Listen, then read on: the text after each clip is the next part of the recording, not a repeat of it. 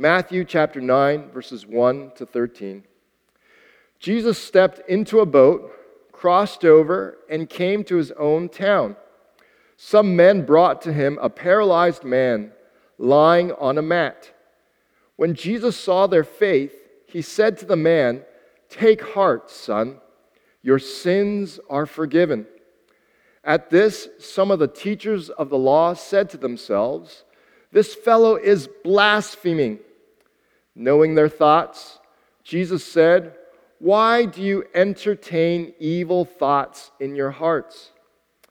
Which is easier to say, 'Your sins are forgiven,' or to say, 'Up and walk'? But I want you to know that the Son of Man has authority on earth to forgive sins." So he said to the paralyzed man, "Get up, take your mat, and go home." Then the man got up and went home.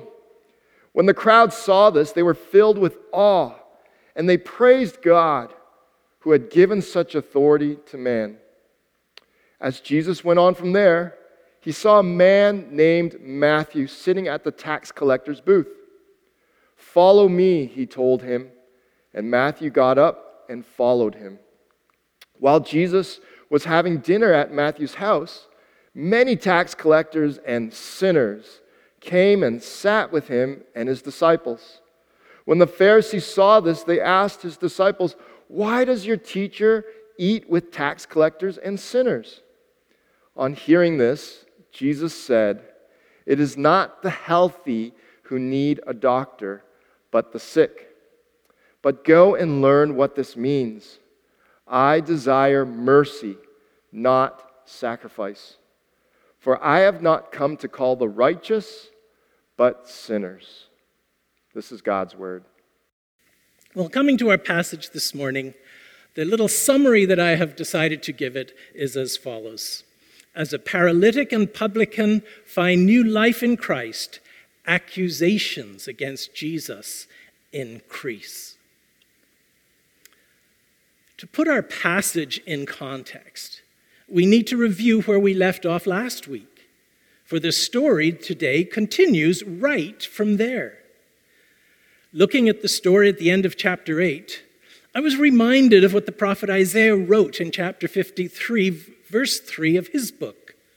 Writing about the coming Messiah, Isaiah wrote, "He was despised and rejected by mankind." We got a glimpse of that last week, didn't we? On the other side of the Sea of Galilee, Jesus performed an amazing miracle. He rescued two men from an incredible bondage to evil. Yet the locals, and it even says the whole town, begged Jesus to go away. They begged him to leave. They rejected the Savior of the world. What a mistake. What a tragedy.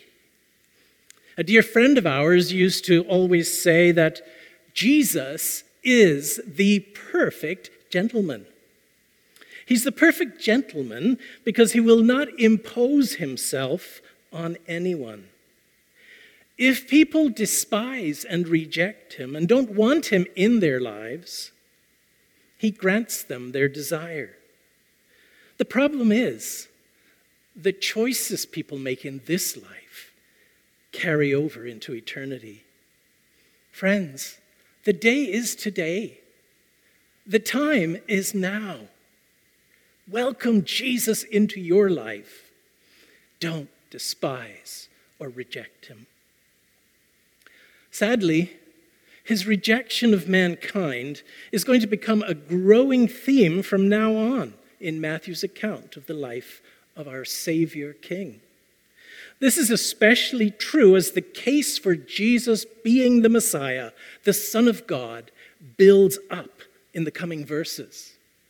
In our passage today, we're going to see a number of accusations against him made by those who reject him.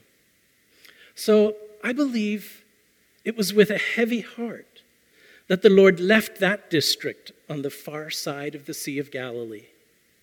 Let's read Matthew chapter 9, verse 1. Jesus stepped into a boat, crossed over. And there we see a map of just where he was on the opposite side and going across over to the other side of the Sea of Galilee. He came to his own town. Matthew could just have easily have said he came to Capernaum, but he didn't. He says he came to his own town. Don't you feel that even Matthew was perhaps a little bit offended by the rejection that Jesus had experienced across the Sea of Galilee? So now he emphasizes that Jesus is returning to a place, not of rejection, but to his own town. But wait, is this his own town? Is Capernaum his hometown? Didn't Jesus grow up in Nazareth? Yes, he did.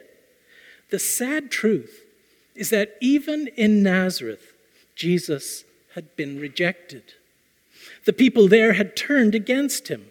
In Luke 4:28-30, we read the following. All the people in the synagogue were furious when they heard this. They got up, drove him out of the town, and took him to a brow of the hill on which the town was built, in order to throw him off the cliff. But he walked right through the crowd and went on his way. Capernaum has now become his own town. Verse 2.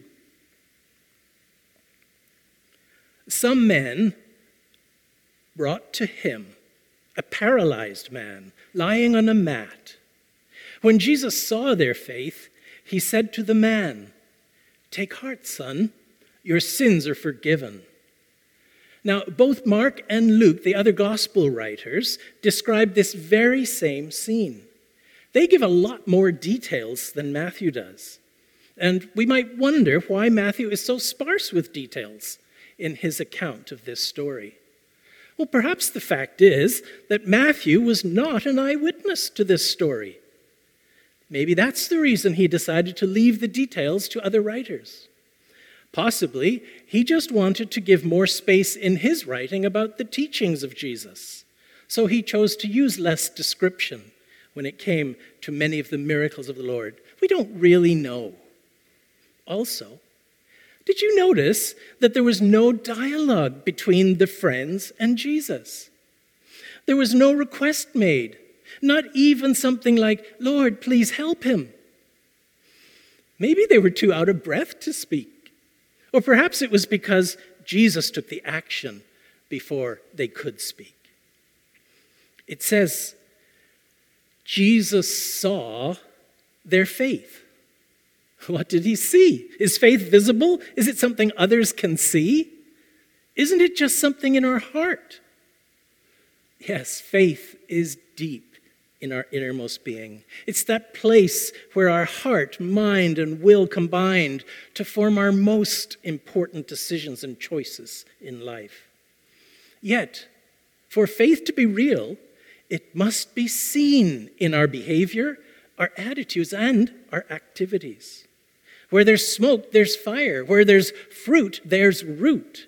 Where there's faith, there's evidence of it in our attitudes, actions, and activities.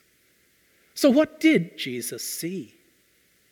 I believe he saw right into their hearts because Jesus can see those things.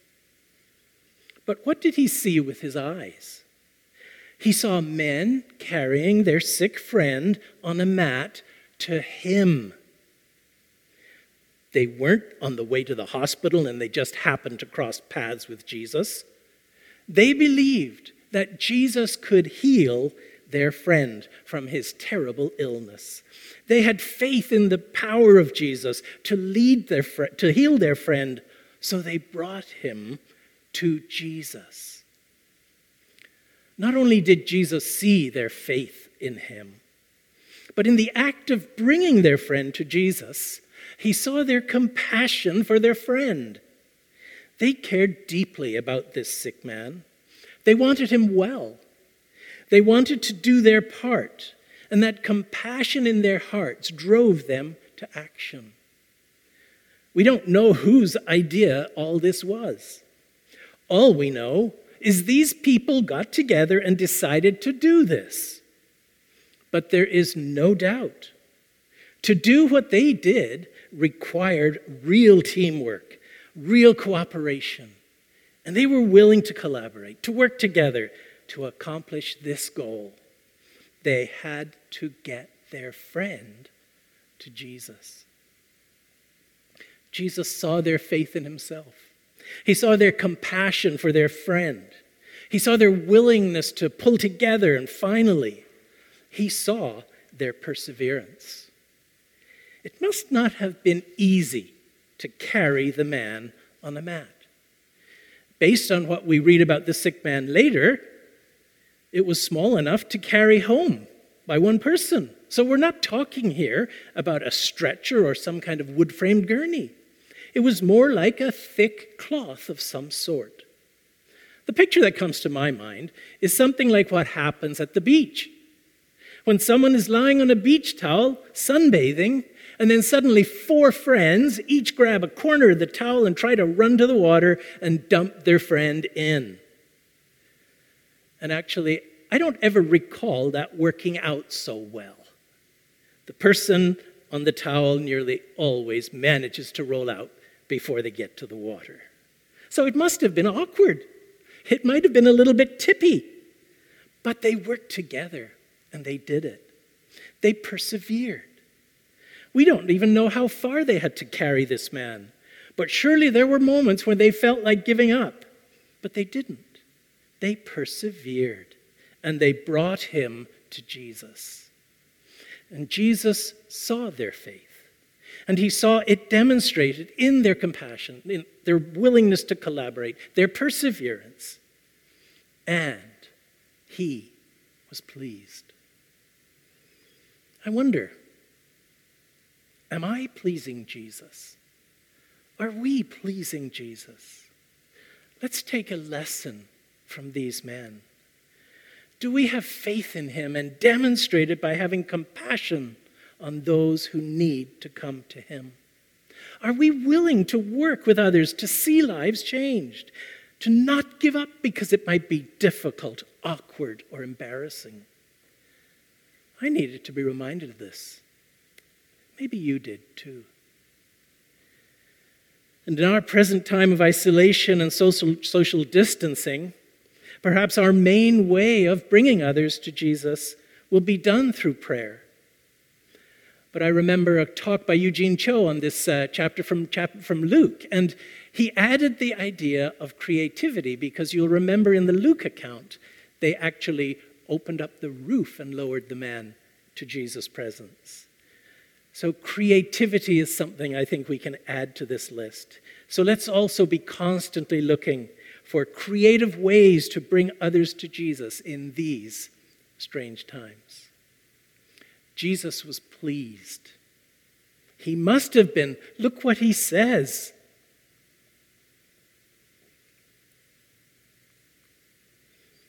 He said to the man, "Take heart, son, your sins are forgiven." In some translations, Jesus says, "Cheer up, child, your sins are forgiven." He calls him son or child. Why? This was not a boy, he was a man. Perhaps he was even older than Jesus was. But think about what Jesus had just observed in both their hearts and their actions. Faith, compassion, collaboration, and perseverance. Are these not traits that Jesus himself constantly exhibited in his life on this earth? Surely these people were people with hearts like his own. I would suggest that because these people exhibited the character of God in their behavior, Jesus was pleased and addressed the man in this lovely, intimate way. Also, with the words cheer up or take heart, I think we can presume that the sick man may have been a little bit apprehensive about interrupting the Lord in this way. Maybe he was expecting to be scolded for having rudely interrupted. But instead of a rebuke, he hears the most thrilling words anyone could ever hear. Your sins are forgiven. Just a few weeks ago, Matthew taught us about the authority, a few verses ago, Matthew taught us about the authority of Jesus over demons and spiritual forces. Now, he shows us that Jesus has authority and power to forgive sins. The order in which Jesus does these things here is rather startling, but it is fully in line with what we read in Psalm 103. Let's quickly take a look there. Praise the Lord, my soul. All my inmost being, praise his holy name. Praise the Lord, my soul, and forget not all his benefits, who forgives all your sins and heals all your diseases, who redeems your life from the pit and crowns you with love and compassion, who satisfies your desires with good things, so that your mouth is renewed like the eagle's. Notice what we read in verse 3. Who forgives all your sins and heals all your diseases. Do you see the order there? First comes forgiveness of sins, and then comes the healing of diseases. And of course, David is describing the God of Israel in this psalm. And in following this order, Jesus wants us all to know that he is none other than the God of Israel, the Almighty One, the maker of heaven and earth. We should also note, too, that the main teaching of the rabbis of Jesus' day was that all sickness was because of sin in a person's life. We see this theme come up in the other Gospels. Do you remember the story where there's a man born blind? And the first questions Jesus' disciples asked him about that situation was, Lord, whose sin caused the man to be blind? So by dealing with the root first, Jesus is addressing the greatest need, the need of forgiveness. So the next step then is mere formality for the Son of God. But before that, there's another matter to deal with.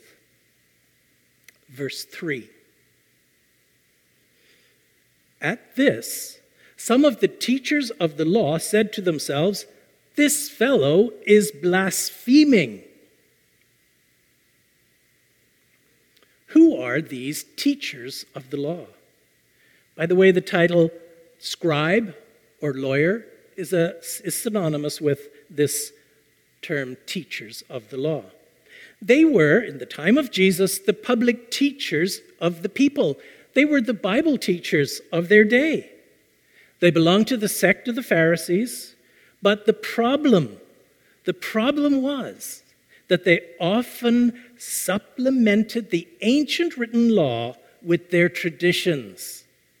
And the result of this was that they obscured the law and made it ineffective in communicating the heart of God. The teachers of the law were horrified by Jesus telling the man that his sins were forgiven. And their only response was to say Jesus was blaspheming. To blaspheme is to insult God by claiming to be him when you are not him. So in their minds, when Jesus said, "Son, your sins are forgiven," Jesus was insulting God by doing something only God can do. Only God can forgive sins. But Jesus was not blaspheming. He was doing something only God can do because he is God. That's what Jesus wanted the people to know. And that's what Matthew wants his readers to know. As further proof that Jesus is God, Matthew points out that Jesus knew the thoughts of the teachers of the law even before they could vocalize them. Verse 4. Knowing their thoughts, Jesus said, "Why do you entertain evil thoughts in your hearts?" It's kind of ironic that when Jesus looked into the hearts of the sick man and his friends, he saw faith, compassion, cooperation, and perseverance, and he was pleased. When he looks into the hearts of the religious leaders, the teachers of the law, the educated, the cream of society, what does he see? Evil thoughts, no faith, and certainly no compassion. He was not pleased. These men were so by the book that they were blinded by the details and totally missed the message. So now, in the presence of the author of the book, their bankruptcy is exposed. But even in this, we still see the kindness of the Son of God. By showing them that he knew their thoughts, the Lord was giving them another chance to recognize who he really was. For who but God can forgive sins? And who but God can read people's thoughts? And he doesn't stop there. He gives them two more no-brainer chances to see that he is none other than the Messiah, the Son of God. By now, the eyes of the crowd have shifted from the man on the mat to the teachers of the law. And I bet they were starting to squirm a little in their sandals.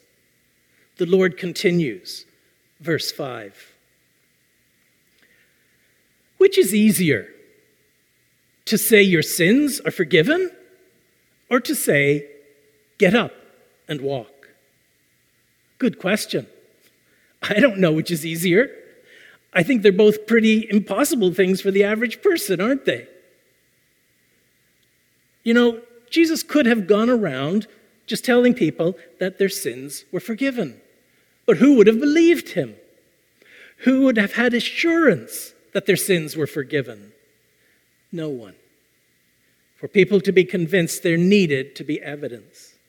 So to establish without a doubt the fact that he had the authority to forgive sins, Jesus presents his proof by healing the sick man.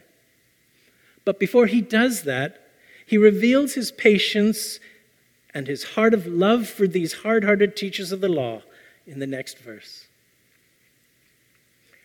But I want you to know that the Son of Man has authority on earth to forgive sins.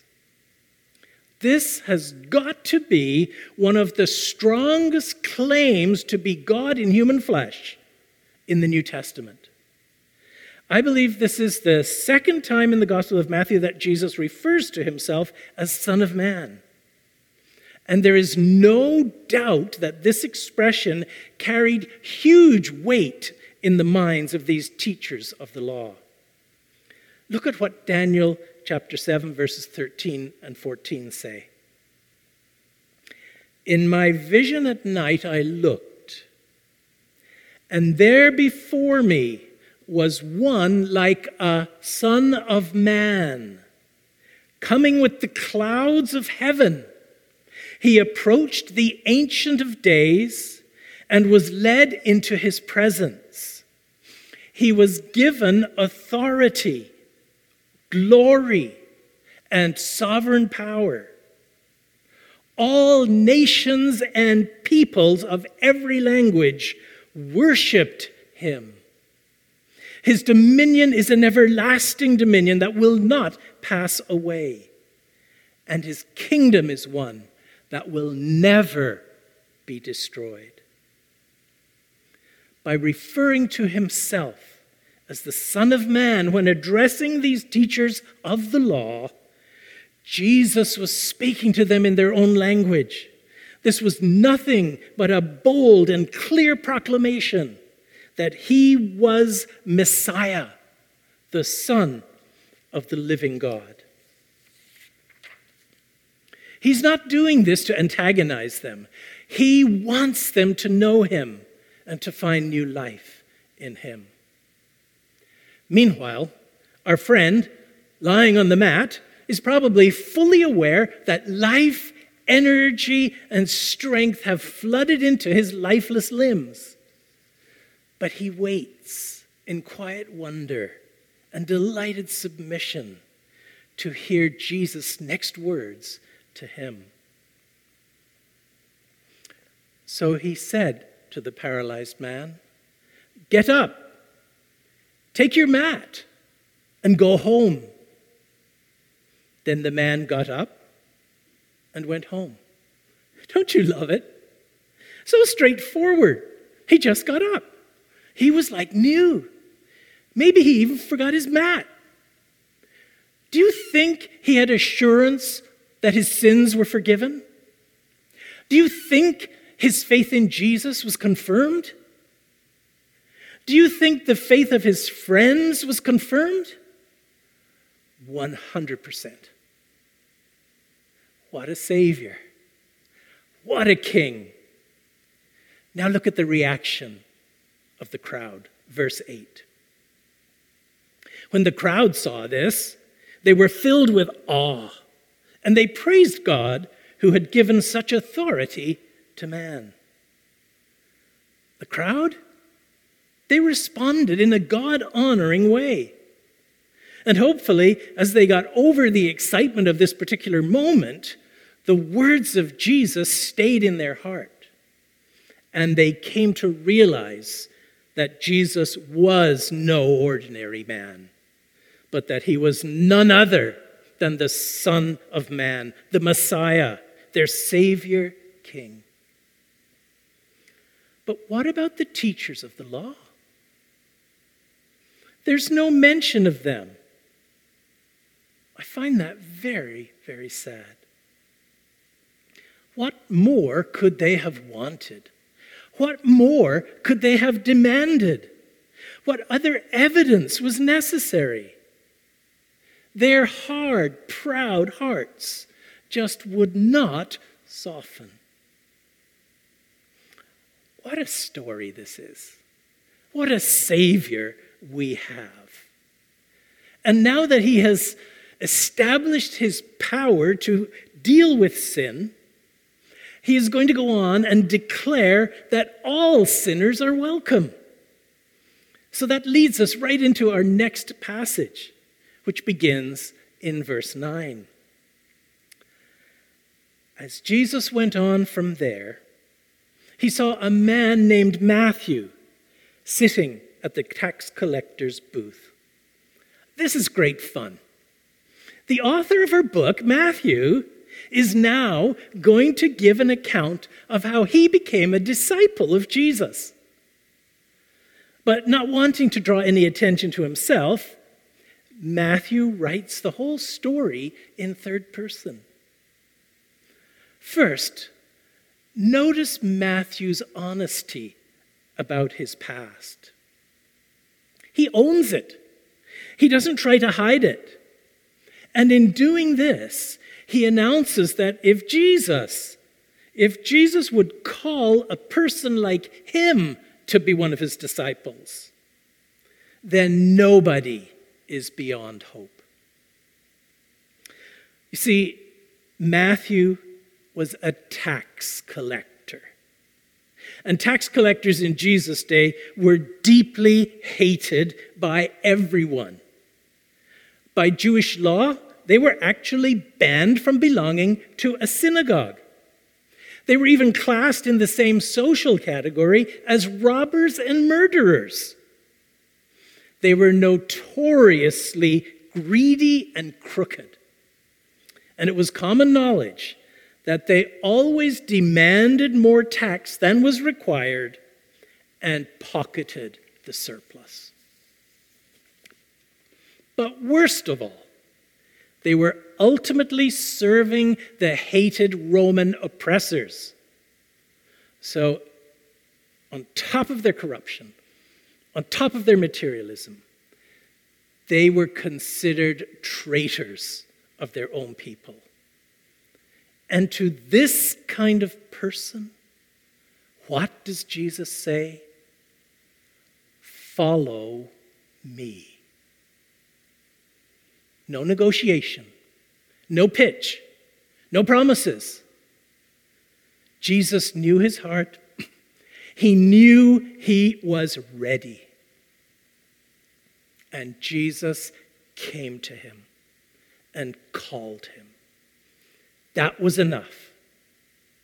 And the same power that got that paralyzed man up from his mat of sickness and disease got Matthew up out of his seat of sinful greed and corruption and into a brand new life. Friends, I wonder, are you ready this morning?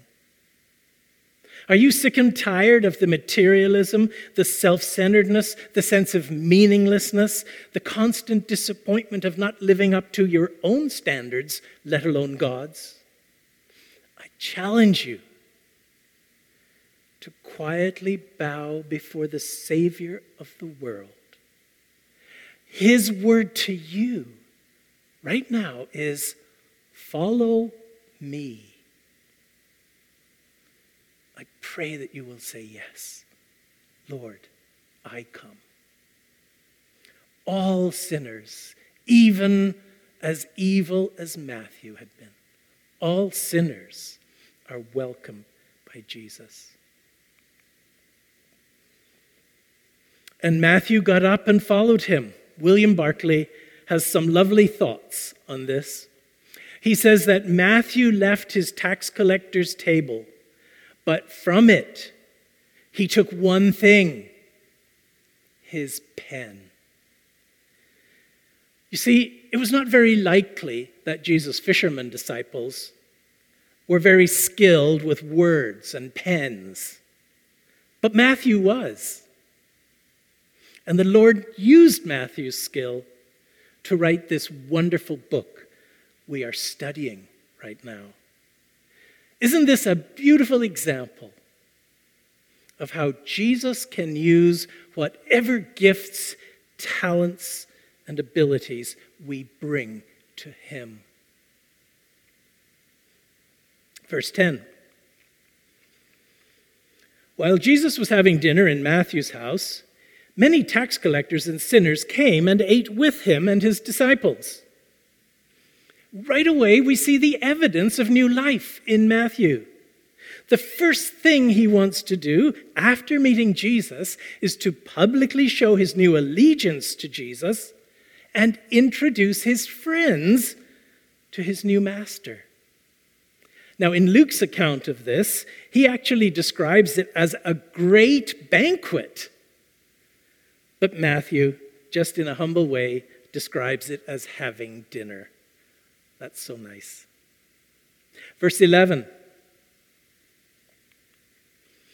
When the Pharisees saw this, they asked his disciple, "Why does your teacher eat with tax collectors and sinners?"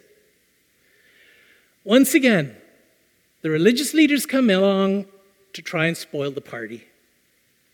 But I think they're a little bit gun-shy from directly asking Jesus questions. So this time they pick on the disciples and ask them why Jesus was eating with such a terrible bunch of people.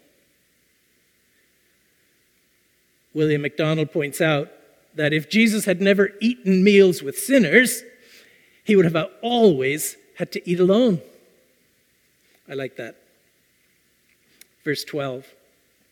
On hearing this, Jesus said, "It's not the healthy who need a doctor, but the sick." When Jesus ate with sinners, it was not to indulge in their evil practices. It was friendship evangelism. So he goes on now and explains what he's doing, why he is eating with these people.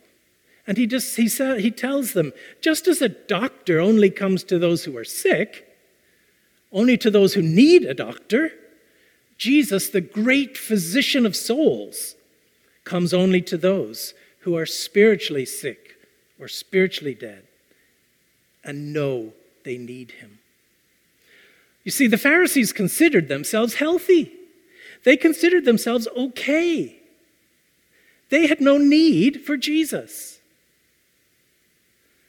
It's actually very ironic that the self-righteous Pharisees fall into the same category as those people on the other side of the Sea of Galilee.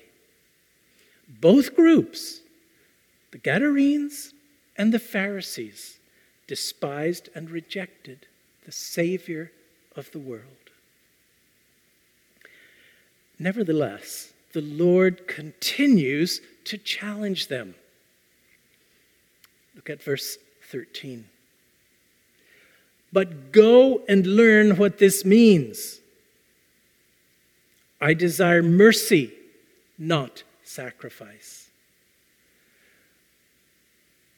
With this quotation from Hosea chapter 6, verse 6, Jesus is highlighting the problem the Pharisees and religious leaders have. And he challenges them to understand the heart of God.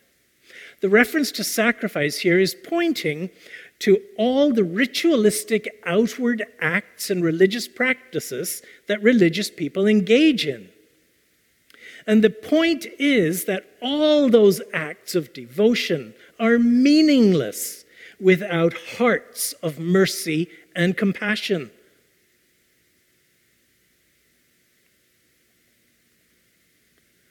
He goes on, for I have come to call the righteous, I have not come to call the righteous, but sinners. And this is a summary of the mission of Jesus. And it's as operational today as it was the day he spoke these words. Because of his compassion for a lost and broken world, he left the glories of heaven and came into this world to us, to call us to leave our empty, broken lives, follow him and find new life, eternal life. Friends, if you have not yet responded to that call, once again, I urge you, leave your old life behind. Get up and follow Jesus. And for those of you who are followers of the Lord Jesus, I want to just end with a little story. And it's about my almost 2-year-old grandson, Jacob. A couple of weeks ago, my son Brian was on his knees in his kitchen installing a dishwasher under the counter. Jacob was alongside, watching carefully and wanting to help as much as he could. After a while, Jacob kind of disappeared. So wondering what he was up to, Brian went to see what he was doing. Well, in the front room, Jacob has a little play kitchen. And Brian found him there on his knees with some tools, working away under the counter of his play kitchen. He was installing a dishwasher. As you can imagine, Brian was just totally blown away. It was the cutest thing ever, he said. Did Jacob say to himself, I want to please my daddy, so I'm going to go and copy him? Of course not. Because he loves his dad. Because he spends time with him, Jacob just naturally wants to be like his dad. Friends, to know Jesus is to love him. And through knowing him and loving him and spending time with him, day by day, walking and talking and living for him, we become more like him. And others will see his love, his mercy, and his grace overflow through us. Amen. Amen.